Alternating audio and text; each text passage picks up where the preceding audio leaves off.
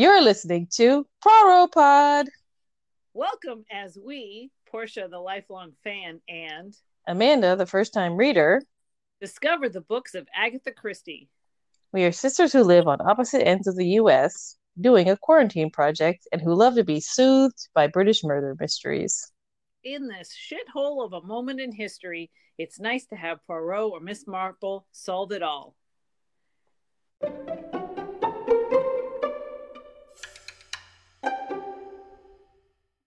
Welcome to the Pod.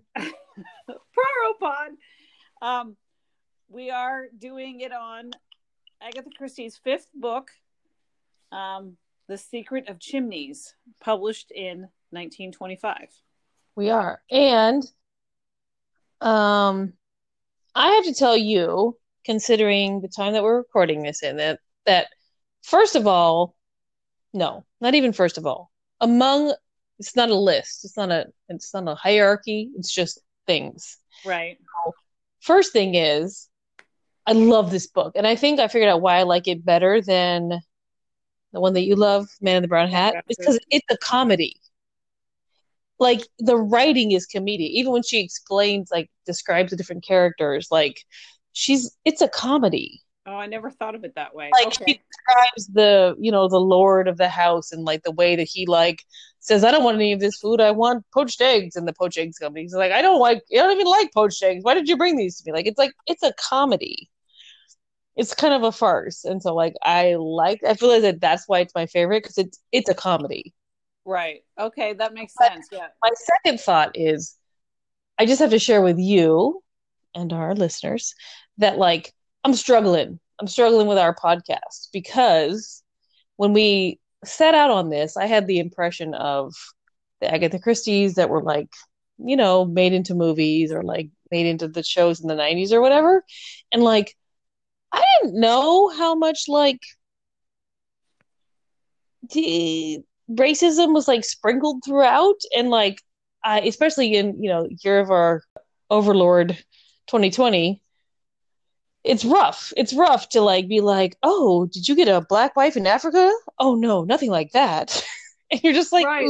But the weird part was, and it's like tough to just brush past all the, not even microaggressions, but just like, he was a C word referring to Chinese people. He was like, there's just like a lot of things like that. Or like, well, we all know that Italians do this, and like, Swedes do that. So that's how I knew. And that's how they like, and I get that it was a different time, but we also know that American racism is the psychopathic grandchild of British racism. And so it's just like, it's hurting my head a little bit to read it right now. And like, and the books are so good, and there's a lot of racism in them. And so it's hurting my brain. Absolutely. And I think that's one of the major themes in this, is that they keep talking about people being foreigners.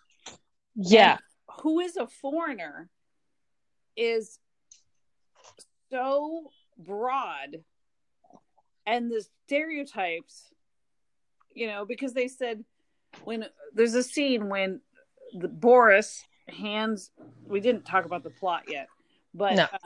But there's a scene where somebody hands somebody something and said the foreign person dropped it, and then he spends a whole bunch of time trying to figure out which one is the foreign person. Pretends to know what that means, but then that could be like the French guy or the Eastern European guys, or they even say that the guy who works for British Oil, but because he's big, and when her description of him sounded very much like Jabba the Hutt, like Herman Isaacson, he was foreign looking, or the American, like the one of the things, and I remember kind of noticing in this, even reading them growing up, about this idea that how insular British society can be. Right. And it's interesting because I think as an author, she at some point is commenting on that and sometimes participating in it. Right. And I feel like a lot of times she is sort of saying, like, look at the way we see everyone as foreign. You say the foreign gentleman, you're like, oh, yes, of course. And then you're like, which one? Because everyone's foreign to me because I'm so insular. But then I feel like a lot of the, like, racial stuff, she works in without commenting on. So it Right. doesn't feel like the audience is in on a comment on that. It feels like it's the author saying that. And like, I'm like desperately looking for it to be a commentary, and then it's not. Right. And you're And yeah, like, because oh. we on the book that we didn't do, the Poirot Investigates, where she definitely does a lot of stuff about Asian people. That wasn't so much in this one, but she sometimes plays on people's prejudices as part of like setting up they're the bad guy, but then it turns out it's the, Which is something that I've seen in because I'm a consumer of more recent British murder stuff. So like Father Brown and Midsummer Murders, they always do that. That's a trope with them. They'll like set up the other, the brown person, the foreigner, whatever, to be the likely suspect, and then it never is. So right. I was like looking for that as a trope, which I appreciate because there's so much media to the contrary. But so yeah, she kind of does that sometimes. She hasn't so far made the person who's foreign or other or whatever be the actual bad guy. They just have a lot of like Right. terrible things that they say. And what's interesting about the because unlike, well, Africa is in this, but barely. It's not like the Man in the Brown Suit, because it starts out in Africa, and then the rest of it is Right. in England. Um, so that weird thing at the end that would, like, you've gone and married a black woman from Africa, which was so out of left field, because because we hadn't been talking about Africa at all, and it was so one of those like, what just happened, um, and so it's an interesting, And you could because see why, from that perspective, why they said that because he'd spent time in Africa and he had a secret wife. So, like, was his secret wife black? And then instead of, I don't know, but then he's like, "Oh God, nothing like that," or "Nothing as bad as that." I think the actual quote is "Nothing as bad as that," and then he's got a secret wife who's a British, aristocrat, so it's fine. right, But it's right, just like, ooh, right, like yeah, it's just, oh. yeah. So So, yeah, anyways, and I just had to say that I just had to like get that off my chest absolutely because as I get further into this Agatha Christie journey, I think I didn't know how much I was gonna have to like, you know, put a blind eye to. And now that like literally we're all being encouraged to stop putting blind eyes to things, I'm just like, I don't want totally. to do it anymore. It Right. hurts. And again, depending on how, if we're going to get into the 30s and the 40s, even, I think that even that kind of insular racism gets, let's say, less and less in vogue as people in England start to go, hey, what the heck is Germany doing? Like, I think there is more awareness on her part. I know by, But it's so weird to me then because I happened to skip ahead and read air quotes and then there were none, and knowing what the original title of that was, that like, and that was like much later, the fact that she made that choice and knows that it wasn't published in America that way because they knew it was offensive in America, but she still chose to have it right, published in English England that way. It's like, like, why would right, you, like, metaphor for people that don't matter, like if you use the word n-word to be like, if that's how you see the world, people that don't matter, then that's how it worked as an analogy in the book, and she didn't want to give that up. But like, it's powerful that like they knew it was offensive to America, so they didn't publish this as America. And I don't know if they did it as 10 Little Indians, excuse my, or if they did it then we're none. They must have done it as 10 Little Indians originally in America, and then changed everything to then we're no, not. Like, I wish yeah, that book was earlier so you could excuse it more, but it's later, so you're like, right, you knew. right, Someone, yeah, you knew that this would offend someone, and right, you didn't right, care. yeah. Well, okay, so let's Okay, so talk back to about this this book. one. Now that we're here, I just had to get that off my chest because Totally, totally, because it is, we, like all of the things, as we kind of go back and look at the people that we look up to and admire, and then be like, whoa, like, is this a product of your time? Is this, how much is it, um how much, should we forgive her because it was 1925 and she was an insular British lady? Or should we say, no, you could have been doing better, because if you had gone to Paris in the 20s, there was a huge African American contingent of artists who had, Josephine Baker was performing in Paris in the Right. 20s. And we know that The Man in the Brown Suit was written after she'd been to Africa. So she's of the world at this point. Right. And she's just seeing it from a British lens, being like, these people whose land I am on are other, and it's really our land. And you know what I mean? Like that whole perspective. Like when she was writing in The Man in the Brown Suit, she criticizes, or Anne, the character of Anne, criticizes the woman she was staying with for being so insular. Remember where she was like, they never go anywhere except for the Riviera, and then they complain that not everybody speaks English. Right. And so she criticized them for not wanting to travel. Right. And not wanting to experience the world as it is. Right. Like, why isn't everybody very British? So she was critical of that. But she also is a British lady who went to Africa but experienced it in a British way, where like to her, a man of Rhodesia is a white man of Rhodesia. Like it took me so long in the book, I was so confused because she was like, "Oh, he's the typical man of Rhodesia," and then you figure out he's a British guy, right, who lives in Rhodesia. And you're like, okay, so the typical man in her world view, like a typical man of Rhodesia, is this white guy that lives there. Yeah, and what's interesting, so getting into the story, when we meet Anthony Cade for the first time, he could have been anywhere, right? Just as long as it was. Yeah, they didn't give the setting. We know that it was in South Africa. Was it South Africa or somewhere in Africa? They barely cover it because they're talking about giving tours and looking at Rhodes' grave, which would have been in Rhodesia, which is now Zimbabwe. So that's right. In Southern Africa. Yeah. So we know he's in Africa, but like, yeah, the setting barely has anything. It's just that he's dealing with a bunch of British tourists. And he's a tour guide for British tourists. And that's the only important part that, and then that random thing at the end where he says, "I have a secret wife," and they go, "Oh God, what if it's a black wife from Africa?" And you're like, wait, what?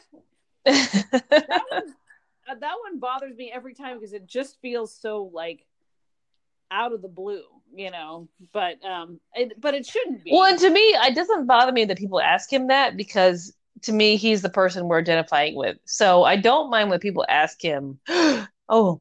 Because that's a true reaction. But when the protagonist that we're identifying with says nothing as bad as that, I'm like, no. Like I just wanted him to not say that. I just wanted him to say something like, "Aha, but it were," and then introduce his aristocratic white wife. But like, right, the way he said nothing as bad as that, just hurt my feelings.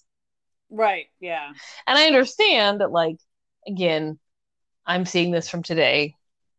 At that time, but like I can't help but see you from today, that's where I am. Not. Yeah, of course not. Yeah, and in knowing that, and knowing that like all of that was at the time when colonialism and colorism and all that was like literally like actively distributing itself. Like it wasn't just like, oh, they just happened to like be that way, but it's like every statement and every movement and every judgment perpetuates that, right?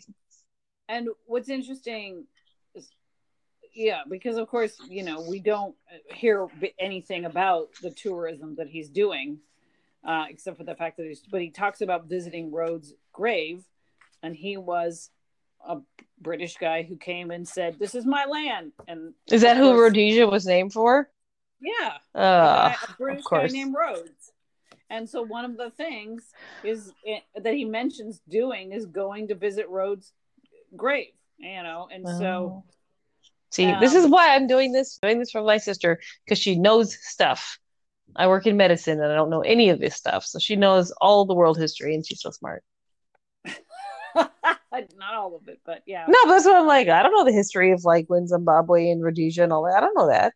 Yeah, and like most African countries got their independence they started in the 50s, 60s, and the last one was in the 80s, like 1980, I think, was Angola. So this is and they had been colonized in the late 1800s. So they've been colonized for about 30 to 40 years. So, our lifetime ish. Right. So not more, less than a generation at this point had been colonized. And then within, the next 30 years, they will be getting their independence. But this is this is kind of right in the middle of colonization. Interesting. And it's after World War I, when African troops, had to fight for the people who colonized them. Before World War II, when people started going, oh, hey, maybe we shouldn't be so awful because it's kind of reminding us of those bad guys. Yeah. But, it wasn't until the 50s, and it was some people in Kenya who were basically doing protests that turned violent in the 50s in Kenya that got their independence from Britain. And they had to fight. They had to, and a lot of them were accused of being, terrorists. So, right. So this is kind of right in the middle of that. But what's really interesting about that first chapter is how there are no Africans in it. That's why I said it doesn't even matter that he's in Africa. He could be in. Right. And isn't that interesting? And not to get too political, but now that you're saying that, how many times do people have that experience in the States where you're like, I could be in DC in a gentrified neighborhood that's mostly Black, but I'm at this restaurant that serves me and my, liberal white gay friends. And you know what I mean? It doesn't matter what city we're in, doesn't matter whatever. It could be in London, it could be in DC, it could be anywhere, but we're all interacting with each other in this backdrop of diversity. Right. Well, or when I traveled in some places in the Southwest, I've been to Texas and Arizona and Colorado, and there are times when it's and in Southern California where it's just like a strip mall that has an Applebee's and a oh, that too, and a thing, and you're like, how is this different from the strip mall in Arizona or the strip mall in Colorado or the strip mall in Texas? Where I'm looking for anything that indicates that there's anything interesting going on. See, and that's interesting because I think you would say it both ways. You're saying in the way that the corporate America, where there's a Best Buy and an Applebee's and a Red Robin, which I know exactly what you're talking about. And I'm saying it in the gentrifier way, where it's this is the posh new blah blah blah, but it's the same hipsters in the same city or whatever at the same Black neighborhood in the backdrop that's been gentrified. But it's so interesting because when I visited El Paso, I was so bored for a while because it was just okay, we're staying in a suburb and everything looks like a suburb. And I had the same experience in San Antonio, so I get it. And then I finally go to a taqueria and then visited some traditional Mexican churches and started to get to the stuff that actually was different from, say, here. And I'm like, well, this makes it interesting. But it was when I'm just going to, then I'm like, except for the fact that it's freaking hot, I'm not, how is this, right. It could be any suburb USA. So that's why it reminded me of the criticism that she had of the British tourists, or of that scene in the very beginning of this book where the British tourists are like, we need to go have our tea, because looking for their home traditions in another place, for the food that they would want, that they would have at home, right. And it's well, then why did you go to Southern Africa if you're going to say, well, I have to have my afternoon tea, right? Or but again, they weren't there to experience the foods or traditions of the people who live there. They were there to experience what it was like to be British there. Who knows? I don't know. Yeah, exactly. So this getting into the plot. So now we're moving on from Amanda's feelings into Anthony Cade, who meets his friend Jimmy McGrath, who's a Canadian. And we don't know how these guys know each other. We never did find out I never found how out. they knew each other. But they clearly know each other well. And Anthony is giving tours to old biddies, old British And- biddies, and like making them feel good and kind of flirting with him because he's clearly a handsome guy. Right. And they do kind of, when her little thing about like his job was to be nice to the other people and then flirt with everybody who was under 40. And then he said that last part was made easy by the fact that they would look and hear something naughty from the most innocent of phrases. And so I thought that was kind of funny that was like, it is kind of going with your idea that this is a comedy, like that he's just like, all he has to do is go, well, I'm sure that your parents appreciate you. And then they go, you know, like, I mean, yeah. I mean, that's it starts off. It's literally a comedy with these like British ladies who are like, "Oh, Mr. Kane, I can't believe you'd say that." And he was just like, "Would you like to have tea?" And she's like, "Oh, you are so flirting with me." And he's just like, "Oh my God." Right. So, yeah. So there's so many moments like that are, you could just picture them. She does a really good job of describing them. So the premise of the adventure is actually kind of ludicrous, right? So Jimmy was in Paris and he helped rescue this old guy from people trying to beat him up. Oh, can I say a couple of trends I noticed Agatha Christie wise? So first of all, she likes to tease characters by telling them like to write a memoir calling blank I have done. Because right. Like Jimmy's telling this story and she's like, and Anthony's like, why don't you just write a memoir called Lives I Have Saved? Right. And which is funny because she definitely did that in another book. I can't remember what it was, but like another thing that was like secretaries I have had in The Man in the Brown Suit, right? So like I feel like that was a trope.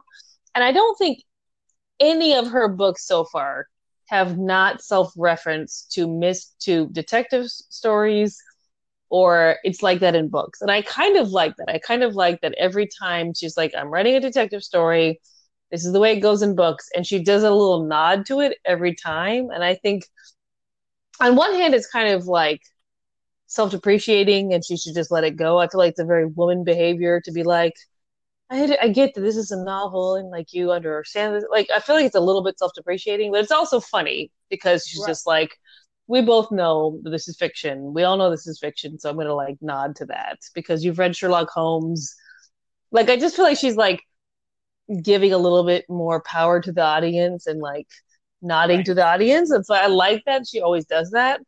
And then when she has these characters doing these grandiose stories, and then it's like, why don't you write a book called Lives I Have Saved? Like, I like that. But I noticed that as a pull through the other books we've read. Totally.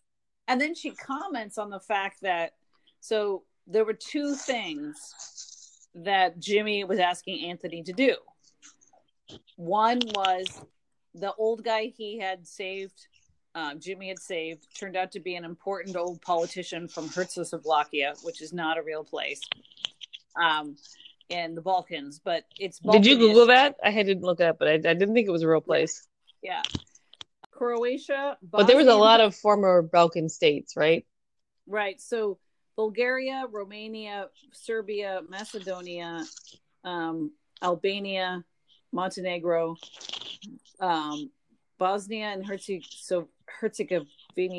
Oh shoot, I don't even know.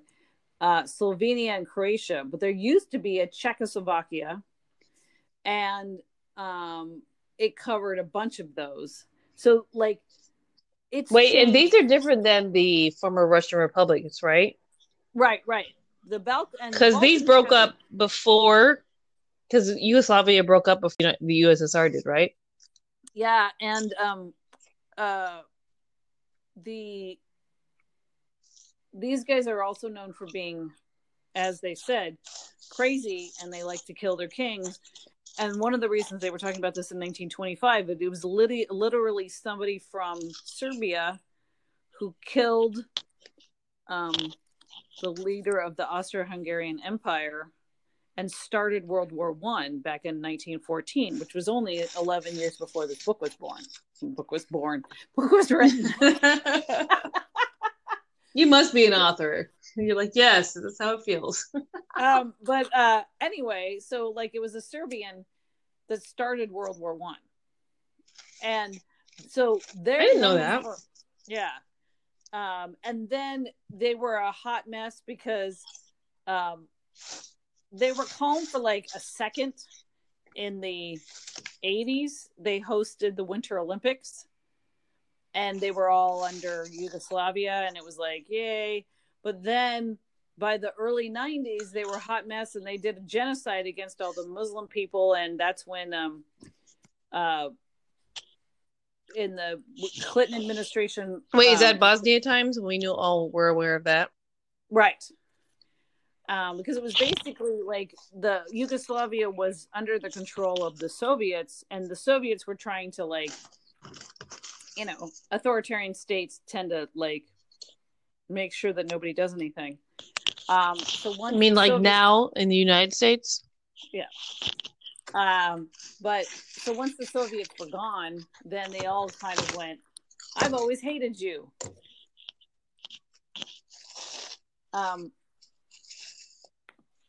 Right.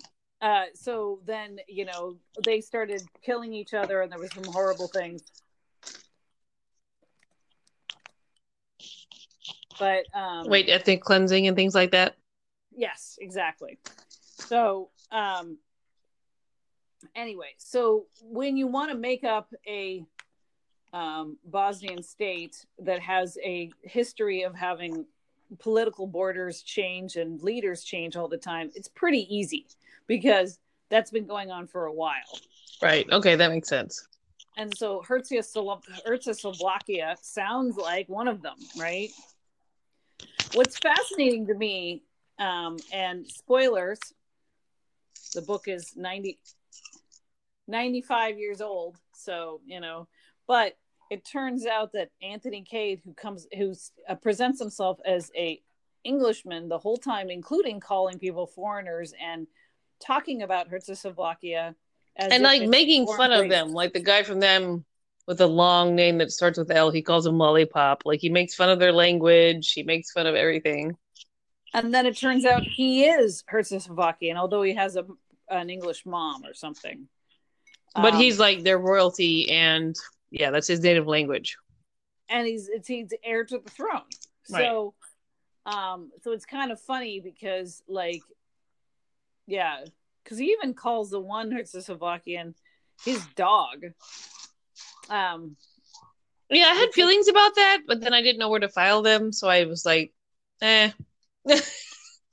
I mean, because he was calling the guy a dog because he was so like being a loyal servant, and as the reader, so far we don't know that he understands that you're the crown prince of made up country.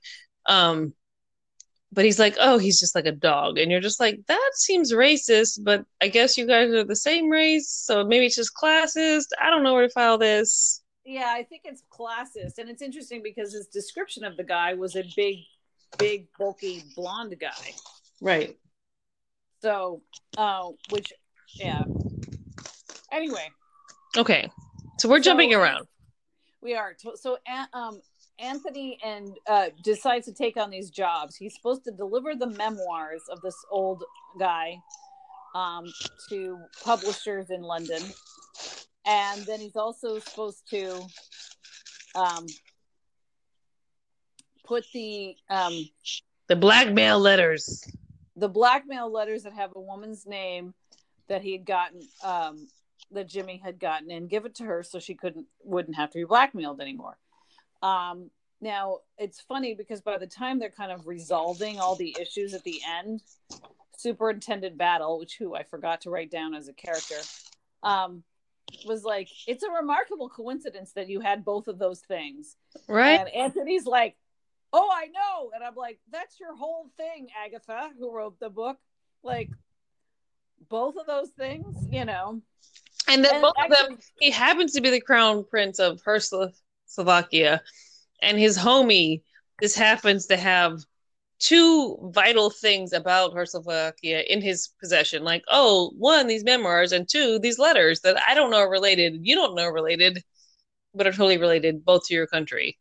Yeah. And so, yeah, the fact that later they're like, that's a remarkable coincidence. And it's like, well, yeah, that's kind of the whole premise of the book, is this remarkable coincidence. So, and then they also bring up,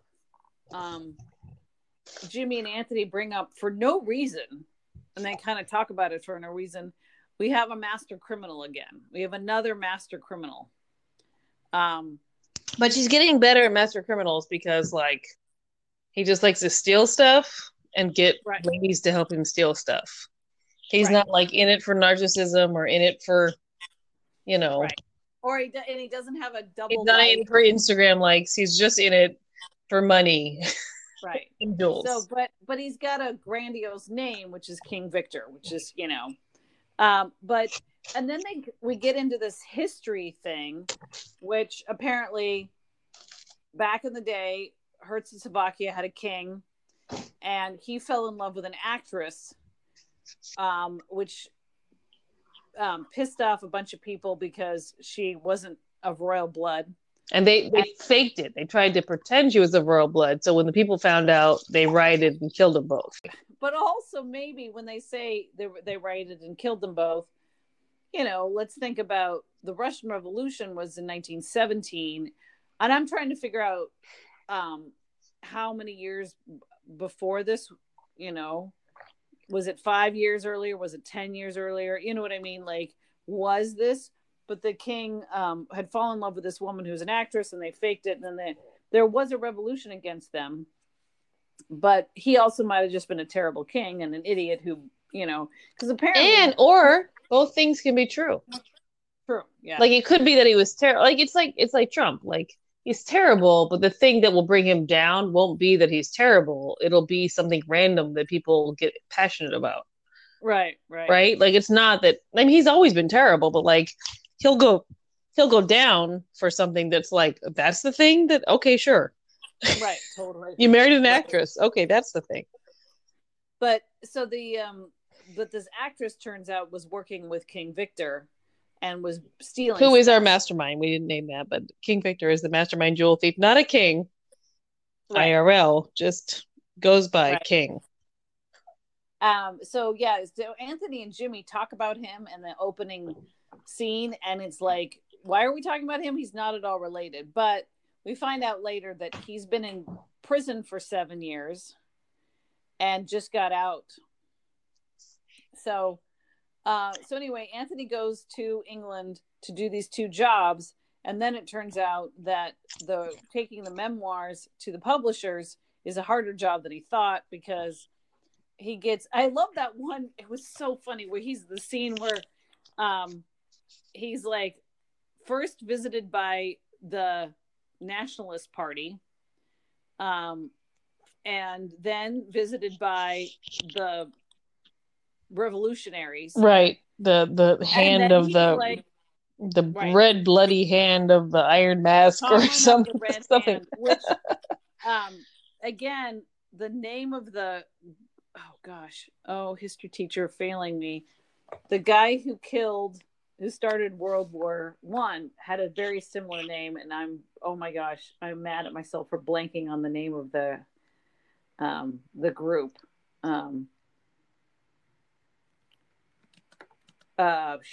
What is his name? Oh, well, it's going to come to me. But anyway, it's very similar to the Comrades of the Red Hand. So they're again kind of harkening back. Right. But anyway, so the Comrades of the Red Hand are the ones who killed the king and queen back whenever this was.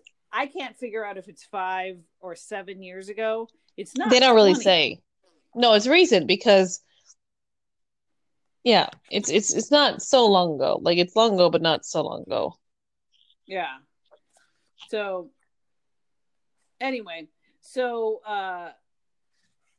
he's gonna go and do the job. So then we meet Virginia Revel, George Lomax, and Bill Eversleigh. So George Lomax is a politician who talks too much. It's hilarious because everyone hates him.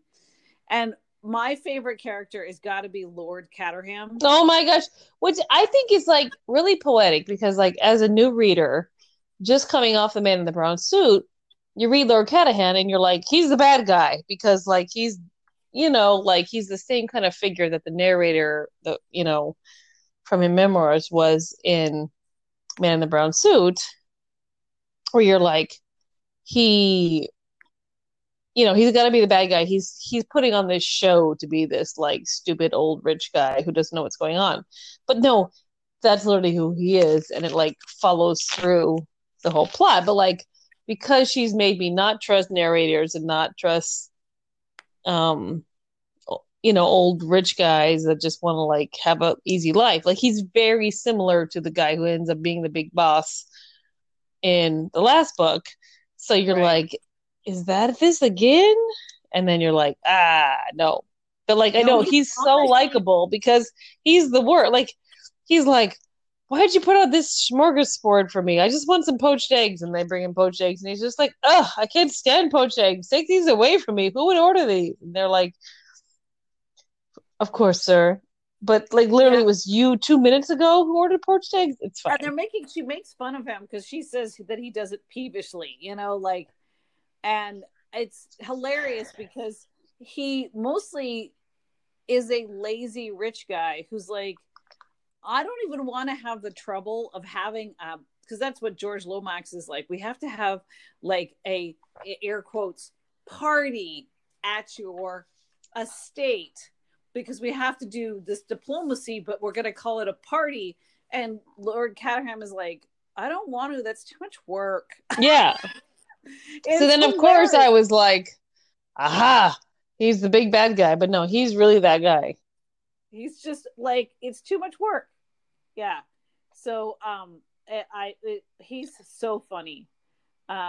Anyway, so yeah, George wants to do this diplomacy where they're going to bring the new prince because Czechoslovakia is going to go from being a republic, which is not going well, back to having a monarchy. They're going to bring in the new prince, negotiate. Also they have found oil there, so everybody wants it. Right. They find oil. So, the name of the group that started World War II is called the Black Hand. So comrades of the Red Hand, Oh, okay, so the real life one was the Black Hand. Got it. Yeah. So anyway, it's the Balkans. They're easy to like copy. Anyway, so they want to do this diplomacy to set up the new prince with an oil company in London so that they can start making money off of the oil and support him as he takes back the monarchy in Czechoslovakia. But they want to do it like super casual, like pretending it's a party out in the country. Right. At Chimneys, which is the name of the house. Right. We're doing their lobbying and also convincing this guy not to print the manuscript.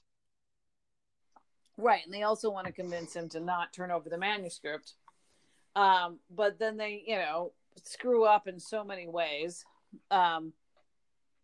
Because Anthony Cade's like, no, I'm going to give him the manuscript. He figures it out. And the prince that they were going to negotiate with gets killed on the first night there. So, Right.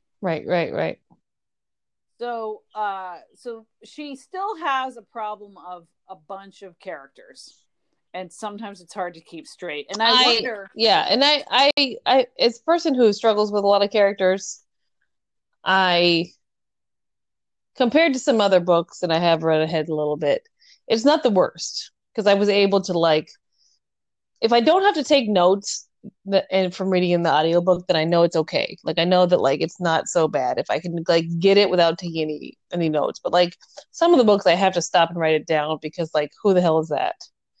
Right. Well, it also helps that she made everybody from a different country. Right. Right. So we had Lord Caterham, Bundle, George, and Bill were the British people. Then we have Lemoine, who was supposed to be French detective. Yeah, so he was like a Poirot fill-in, right? Like he felt very Poirot in his description. They even said foppish, which is like I feel like their slur of the day. Right.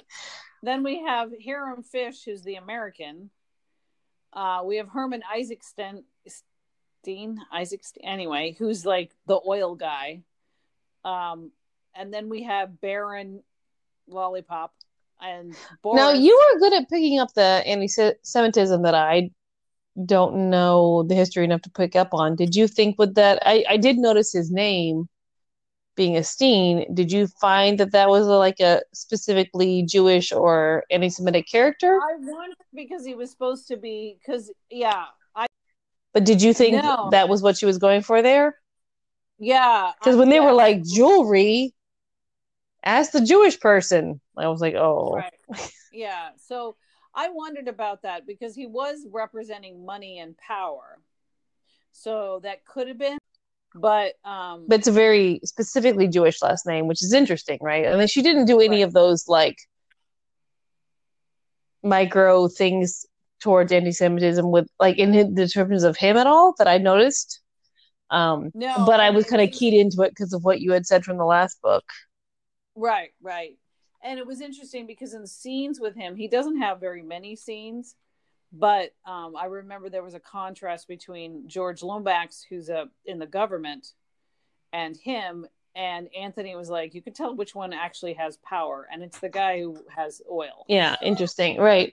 And It's there not wasn't because like in the other book where there was a character like that, they sort of said, or maybe no, I think I'm skipping ahead to, and then there were none where there was sort of like a you could tell about Jewish people because they're like this, and they're like, oh yeah, and I haven't read that one recently, so um, but yeah, but I was looking for that when I saw the last name was a Steen, but like I didn't see it. But I was wondering if you picked up on anything that I missed. not I'm not sure. I mean, and maybe I would do some careful. Also, sometimes I tend to tune out the physical descriptions of people unless they are, fun. I don't know. Right. So I don't know how much when she was describing him physically. I remember that she said that he was big, imposing, and big. Right, But which I again is don't. not necessarily a stereotype of Jewish people that I know of. Right. Yeah. I do remember So that as yeah. well, and I was like, huh, okay. So back to trying to keep all the characters straight, the fact that they all had different accents and they all they were all, That helped. it helps, because it's an interesting question when you're like, oh my god, it's just a bunch of white people And all, then I have a new stereotype, which is that like apparently aristocratic English women all have names like Bunty. Because like even in like Father Brown, like I forget what the young woman on there is named, but like they're all named things like napkin or fufu or like like right, they're and then not like their real names. Bunty has like a niece and a nephew or two younger siblings that are named something just as ridiculous, like Right. So her real name is Foofy and Eileen. Papa, or like they're just like Yeah, her real name is Eileen, but she goes by Bundle. bundle. Yeah. And I feel like I'm learning that like as a well-to-do young woman, you will be given a ridiculous nickname.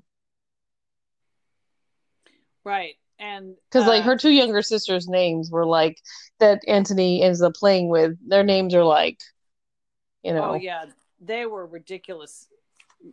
Gluck or something. it's just like okay. So yeah. So I feel like this is definitely a sign of of their class in some ways, that like these Right. ridiculous nicknames. And she does a lot of making fun of the aristocrats. She does. I mean, first of all, Lord Caterham is like the laziest. Bill Eversley, she says he didn't get this job because he was smart. No. Like, he just says that. And that he spends most of his days when George isn't in the office sitting and reading the sports page. Right? You Like, know? yeah, she literally says that. It's so funny. Like, Um, literally, this book is a comedy. It's hilarious. Like, I mean, I guess it's all subtle, but it's like, it made me laugh the whole way through. right. And then, yeah, so they definitely. Because like when you and I talked before recording, and I was like telling you I think this was my favorite, and you were like, "Really?" Because you love the man in the brown suit, and I was just, and I went on rereading it. And I was just like, it's a comedy. Like even the narrating, like it's just like in between things. You're just like the way that Lord what's his face like doesn't want to talk to the political guy who wants like just the way they describe everything. It's just so funny. It is so funny because he's just like, And the well, they way say they're like, he's just so, just so. Like, you don't know what the hell to say. Someone just say, just so that you'll get out of here, George. yeah, and oh yes, it's Winkle and Guggle. See?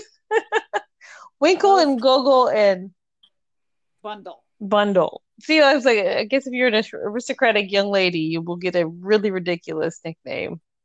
Because their real names are like Dulcie and something, and Aline Bundle talks about that because I think she's like 18 or 19, Yeah. and her sisters are 10 and 12, and apparently their mom is dead. She mentions that. Um, but yeah, Guggle and Winkle. What's wrong with Dulcie? I mean, I don't know. So yeah, so yeah, should we make fun of Yeah, so she does make fun of them a bit. um so they're having this diplomatic weekend, um but somebody doesn't want Virginia Revel to go to the diplomatic weekend, and they arrange to have a dead body show up at her house, Right. and she looks at Anthony Cade, who comes up to her to talk to her about the blackmail letters, and trusts him right away to help him hide the Like, body. just completely trust him. Like, I just met you, and it's just like, sure, let's hide a body together. Right. So it was But what's really that. interesting, I thought that was one of the major clues, spoiler alert, to the fact that not just she, but he was of this aristocratic class. Because although we know him as like a traveler and he can't hold down a normal job, people comment on like one of the inspectors comments on the aristocratic class and how they just do whatever the hell they want. Right, because they And have no so fear while about, it would yeah. seem like if anyone who was middle class would be like, oh my gosh, I would never do that. I would wonder what the neighbors think. But if you're an aristocrat, you just do whatever the hell comes into your head. And I feel like Anthony acts like that, even Right. though he's pretending not to have privilege. The fact that he's just like, hey, there's a dead body here. Let's hide it. Like, let's just see what happens. It'll be fun, right? And she's like, totes. Right. And And then then you can tell that, like, and then, like, in retrospect, knowing that who he ends up to being, like, a prince and she's an aristocrat, and you're just like, okay, so this is just like, you guys are just like, it's fun. Let's pretend to be blackmailed. It's fun. Let's pretend to hide a body. Like, you're not right. taking anything seriously because you don't really believe there's any repercussions for anything you do. And so it Right. actually Well, helps to explain his behavior because the whole time he just kind of goes along with life, like, sure, that sounds fun. And you're like, hiding a body sounds fun. Okay, like it doesn't make any sense, but the way that the book kind of teaches you that like that upper class will just do whatever the hell right. just to have an Although experience. he definitely also takes his word and honor very seriously. He does. He does. So, because he did say, I've always wanted to hide a body, but like then I'd have to kill someone, and so that would be bad. Right. So, He does say that. But um, again, that's sort of like ingenue attitude towards like, but I would hate to kill someone, but it'd be great to hide a body. Like it is kind of a tell when you go back and reread it to be like, yeah, yeah, oh, obviously she's telling us he's of this class that like is ridiculous like this. right, right. So the everybody's showing up at Chimneys at 11:45 on this, opening part of this weekend that was supposed to be about diplomacy. Um, is interesting because we've got everybody there now. Again, spoiler: it turns out Anthony's a prince of Czechoslovakia. There's the other prince of Czechoslovakia, Who's the and one then that's killed? who's the one that's killed, and the person Who's who like killed his him, cousin, right? That should be his cousin, but he's never yeah, met him, maybe. apparently, yeah. And then the old queen of Czechoslovakia was there undercover as the governess, and she's the one who killed. Right. She was supposed to be dead, but no. And so, like, there's a lot more about Czechoslovakia there than we even knew. And then, yeah, so she kills Prince Michael because he sees her, and she and the comrades of the Red Hand were the ones who put the dead body at Virginia Revels because they were like, Virginia Revel could recognize the old queen, and the Right. comrades or no wait, the comrades of the Red Hand used to work with the old queen because she was working with them, but then when she married the prince Right. and No, she became the turned on queen, them. she turned on them, so they weren't working together on this. So it wasn't them that did the dead body. It must have been her and King Victor that did the dead body. But I thought, anyway, some of the stuff I was like, wait a minute, does that make sense? They never explain who kills the blackmailer and puts it at her house. They just know that it was Yeah, we like, don't. Yeah, they didn't really get into that. but I'm guessing it was her and King Victor. Right. That's what I think we're led to assume, but they never really get into that. They never really get into it. So, um, but anyway, that was the whole thing. And then the Prince Michael had stolen the memoirs from his cousin, which he didn't even know. And Anthony happened to show up at the house at the exact time the murder happened on 11:45 at the house. Right, but it And didn't look great. it didn't look great for him. And then, of course, we don't find out till the very end that he was the other heir to the throne.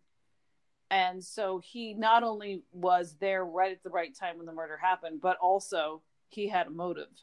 So going to the unreliable narrator theme that she likes to do, he's a little bit unreliable. For the I most part, know that's starting to piss me off when I'm reading. I'm like, okay, if I can trust the narrator, then like, uh, but like, he's only a little bit unreliable, and so like when you finish the book and you're like, okay, wait, I have to think about this a little harder. Okay, he never really lied to me. He just omitted. right? He just didn't say where he lived and where he grew up. That's it. And his Like he other just, name and the fact that like, yeah, but he but like he didn't lie about everything that he did during the story. He didn't omit things the way that in The Man in the Brown Suit Eustace Pedler did. Eustace right, Pedler skipped all these things. But yeah, he right, didn't lie to us during the story. He just omitted his backstory, which would have been a big part of it because he had a motive.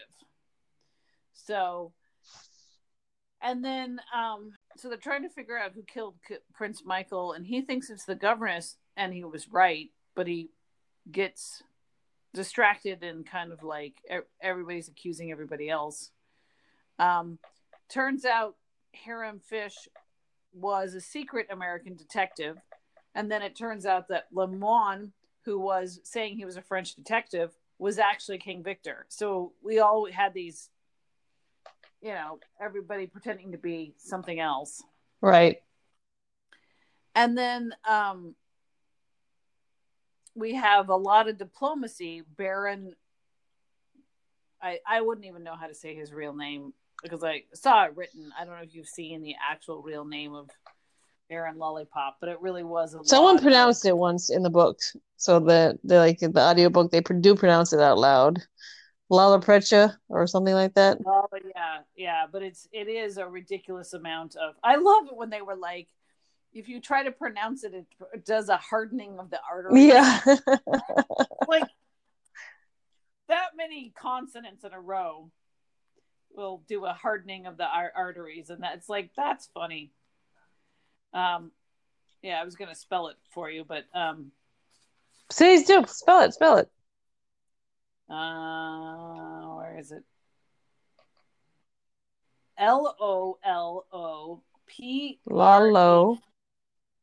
Pretzyl.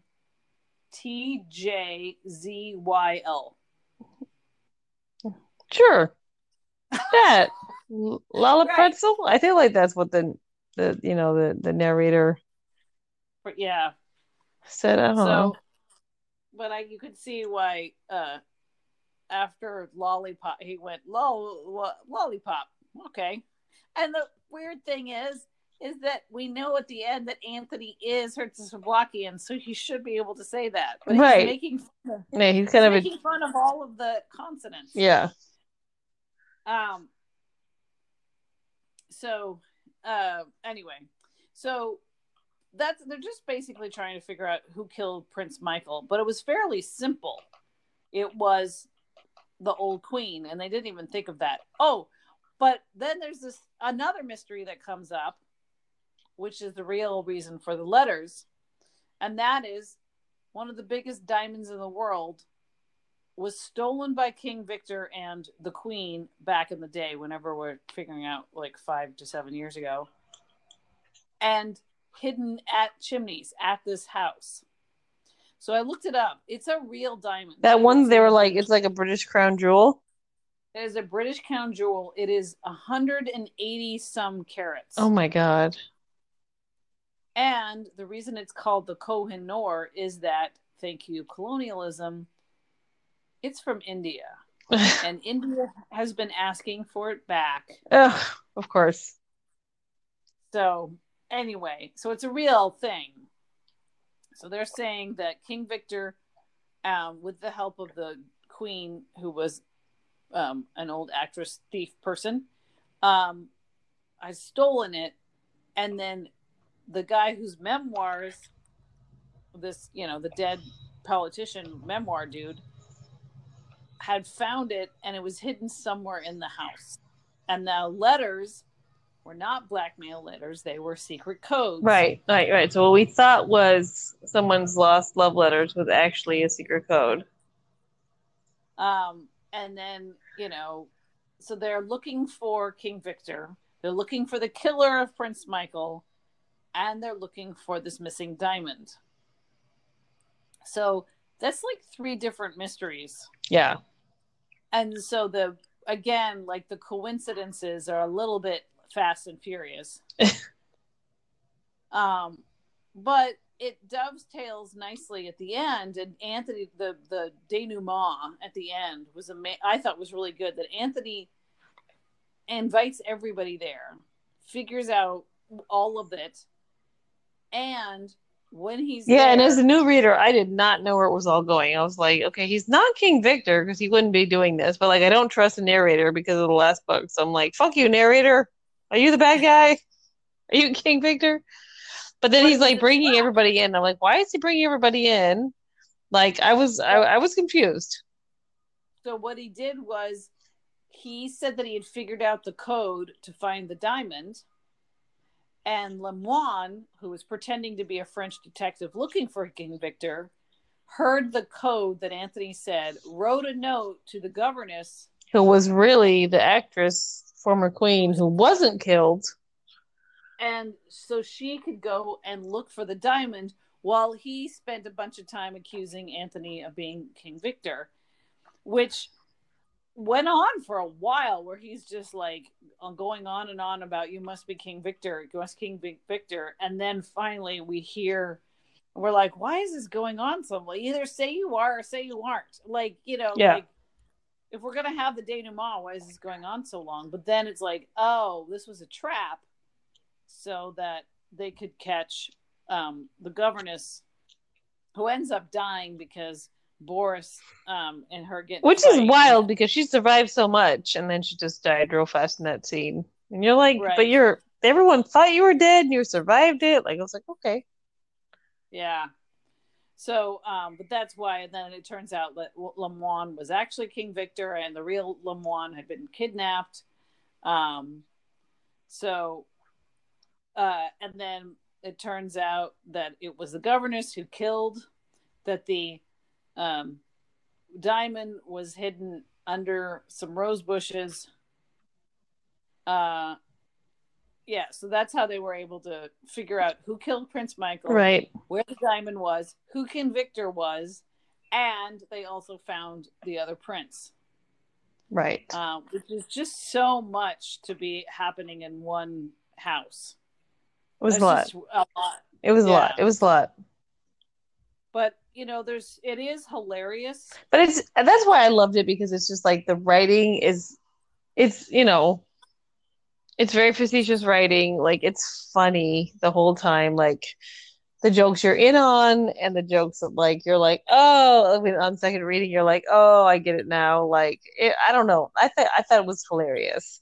And it's true So, that like, it's different than, like, in the Man in the Brown Suit, where, like, the protagonist is so ingenue, and, like, you relate to her in sort of this, like, adventurous way. But this one, both Anthony and the widow are, like, you know, in that ages, they're like late 20s, so they're super sophisticated. right. They're widows and, like, super of the world at this point, because they're, like, in their late 20s. So they're not ingenue, but they're just like, but it's still funny. Like, I don't know, like, So, I really, yeah, so and the way I she want would use the narrative to, like, describe, like, not the count, what's his name, the lord of the, Lord Caterham. yeah, Yeah. like, all of it, like, his attitude and his response, and, like, everybody's attitude, like, it was funny. Like, the writing is just funny. So here's an example of that. So Anthony is being interviewed by Superintendent Battle the day after the murder, when he's trying to be like watching Anthony because he doesn't know this guy. He's like, do I trust him? So underneath the body was a this symbol of the Comrades of the Red Hand that Anthony had seen because they had come and tried to take the memoirs from him. And so he Superintendent Battle produced a half sheet of notepaper, and as he did so, he again watched Anthony closely without seeming to do so. But Anthony recognized the design upon it without any sign of consternation. Aha! Comrades of the Red Hand again. If they're going to scatter this sort of thing about, they ought to have it lithographed. It must be a frightful nuisance doing every one Right? separately. Like, it's just funny. Right. Like, he's like, instead of like, oh, we're worried about this murderous group of people, he's just like, do they hand draw those? Like, and there's so much of that where they're just sort of, like, commenting on the ridiculous of the situation. Like, it just really made me laugh. Yeah, there was so many, and it was him, Virginia, and Lord Caterham were my favorite ones. There was also Bill. Bill was also very funny. Oh, Bill was hilarious. Because he's Mostly so dull. Because he's like wants to flirt with Virginia, but obviously clearly goes out, he has a crush on her, and but also is like going And out she's so with funny because she's just like, oh, stop, don't propose to me before breakfast or lunch. It's rude. Like, her attitude is hilarious. Oh yeah, and then he's like really annoyed by the what he calls the colonial fellow. That's what he calls Anthony. And it's a fascinating thing to call him, because it was like, because you were living in the colonies, I'm guessing. Right. So anyway, yeah, they even, because we get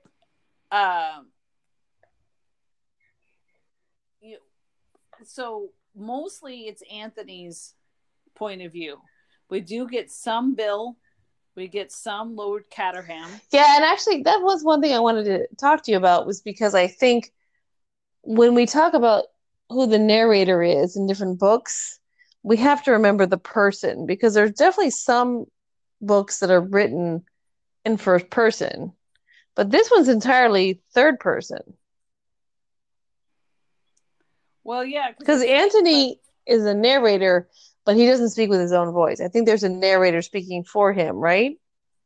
Right. He doesn't say I. Right. And that's what I'm saying. So it's like, whereas in The Man in the Brown Suit, the woman and the one that are excerpts from the diary. No. The excerpts from the diary are first person, but the woman is third person. Right. And it's Right. interesting, right? Like I think that tells you a lot about how much the narrator can lie to you depending on the person. Right. Right. But like we get to hear a dream of Bill's one night, which was funny. Right. It was so Um, funny. and then oh yeah, because they're like, oh god, that was hilarious scene because for Anthony's out trying to see if the governess is really who she says she is. So he's left the house for a night. So Virginia goes to wake up Bill because she hears somebody in the council chamber. We now know is looking for the diamond, but we didn't know at the time. So she goes to get Bill to for help, and they have this really weird scene where he's like, "I'm going to put on my boots with nails in them," and then she says, "I like your pajamas," and he says, "I like that thingy bubby of yours. It's a pretty shade of green. What do you call it? It's not just a dressing gown." And she says, "It's a negligee. I'm glad you've led such a pure life, Bill." And he goes, "I haven't." And she's like, "Okay, if you don't know what a negligee is." It's so sweet. And she's like, "Oh, Bill." So, anyway, but then they go down to go try to confront whoever she hears in council chamber, and his shoes that he put on to be tough are too loud. Yeah. So she has to take off his shoes and creep. I mean, there's just Yeah, I guess that Kirsty's really good at the like little details that like ruin the scene. Like your shoes are loud, dude. Take them off. right, right, and then yeah. So anyway, so I think this book is fun. It's a lot of suspension of disbelief. I think more so than some of the other Do you ones think so? because it's I can't. I didn't think it was more so than other ones. But tell me why you think so. I guess just because it's like King Victor and the diamond and a murder and another murder and the memoirs and the other prince are all happen to be in the same place. Yeah. You know what I mean? Like, so it's fun and it's silly and it's a spy novel, but it, uh, the mystery itself didn't feel like as much a part of it. Does that make sense?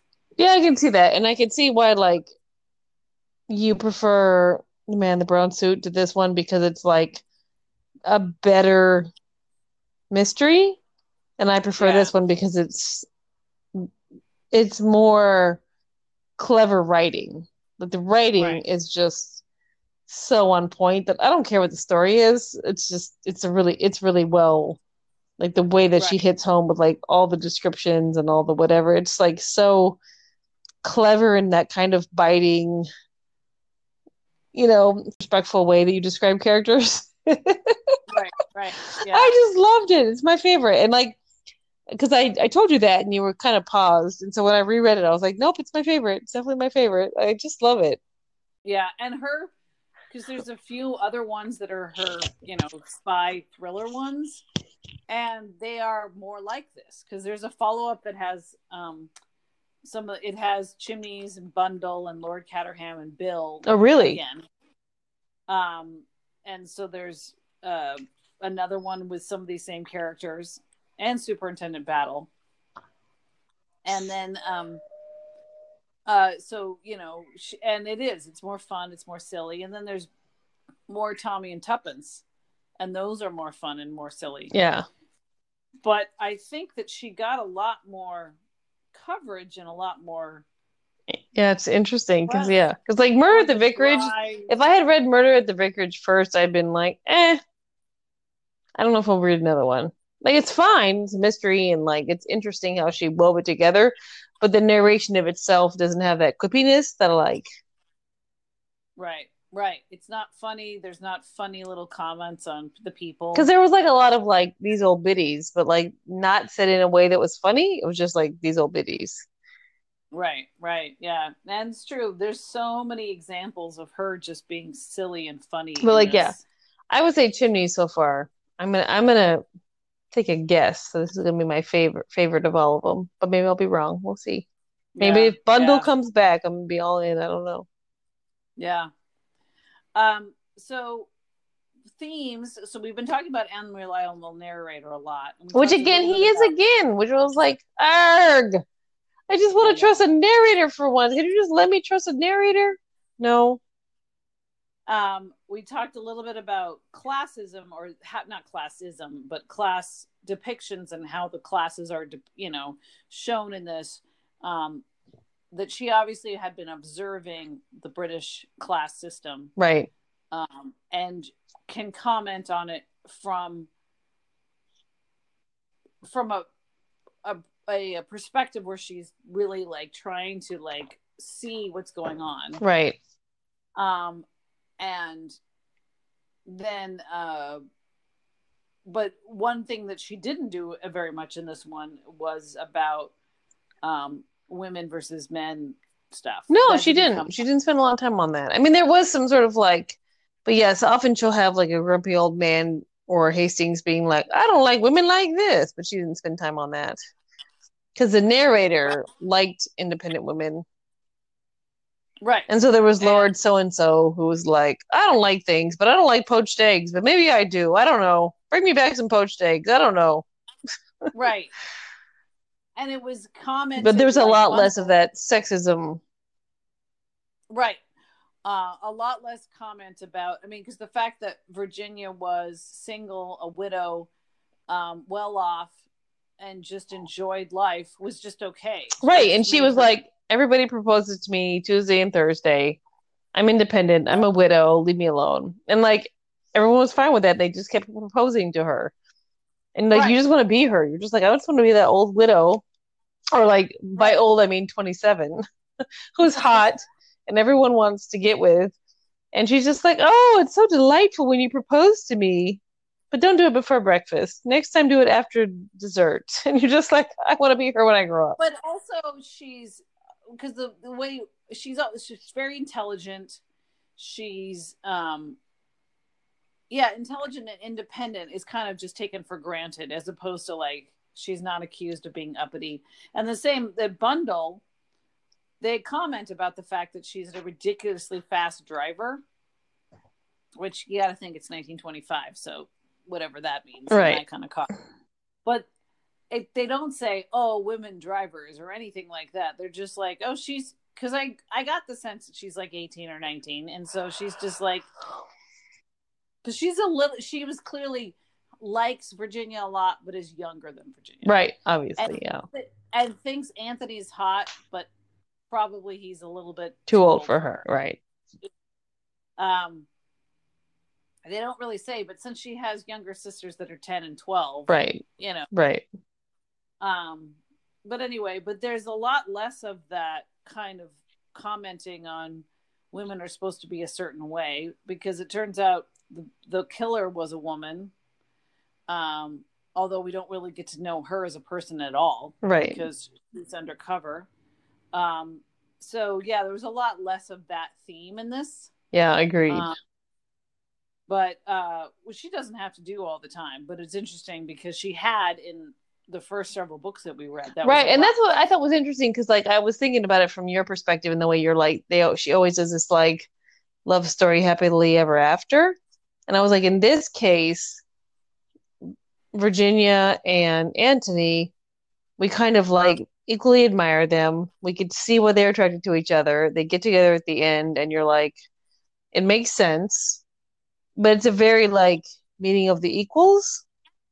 Yeah. And it's not so abrupt like some of the other ones. I mean, it's still quick because they just met each other on this murder and it's probably only been a few days. So like it's still quick, but like somehow as a reader in this one, I felt less like, oh my God, you guys are ridiculous. Like I was like, oh, okay, this makes sense. Like you've been through hiding a body together.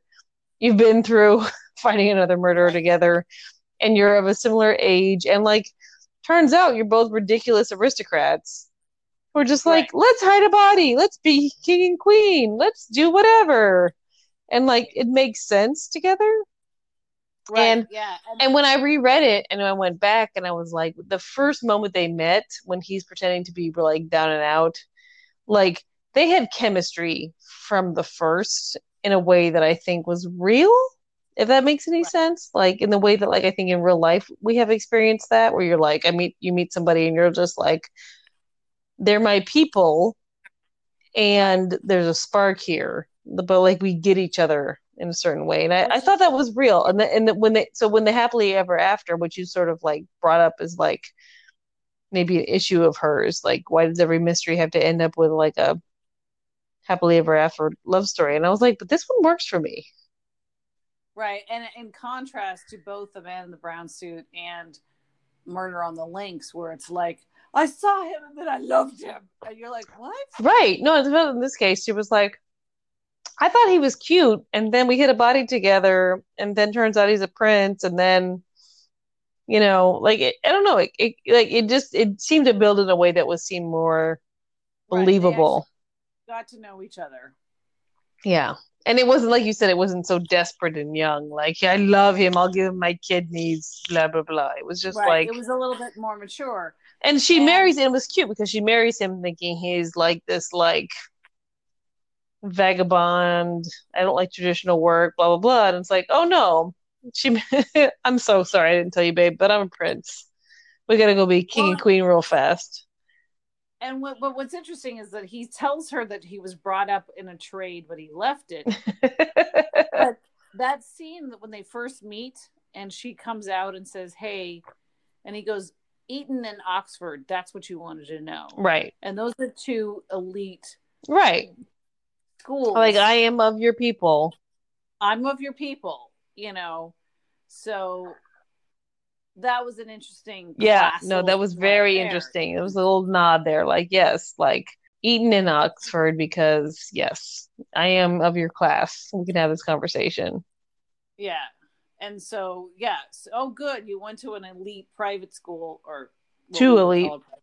private Yeah. schools. So therefore I can trust you and we can hold hide a body together. So Yeah. But yeah, no, in this case I bought the love story more because in the case of the man in the brown suit, it made me dislike the narrator or made me dislike the, protagonist. right. Not dislike her, but just be like, really, girl? Like, you don't even know, like, but like, in this case, I was just like, oh. Right. It makes sense because yeah, But then maybe there again, as a was writer, maybe she's getting older, so she's getting more sophisticated with the way she writes love. Versus like, I and met him and then I wanted to just die for him, and you're just like, what? and then as we've talked about in earlier ones that it was the next year that her husband asked for a divorce. Uh, So her relationship was not I going want to well. see how she writes love after that. Like, I'm very curious to see how she writes love after her Well, I think husband does that to I her. think she gets a lot fewer love stories in the novels. Well, good. They don't all have to end in the happy love ending because not everything does in life. Right, like solve a murder mystery and love. Yeah, that's not Yeah, because for a so. while, so far, that's been a theme in every book, not in the short stories, but in every book so far. There's been a love, like, prologue Right, right. or epilogue, I guess. Yeah, epilogue. Yeah. Not prologue, So, epilogue. so some of the same themes that she's had before, but not as many. Fun, fun book, kind of all over the place.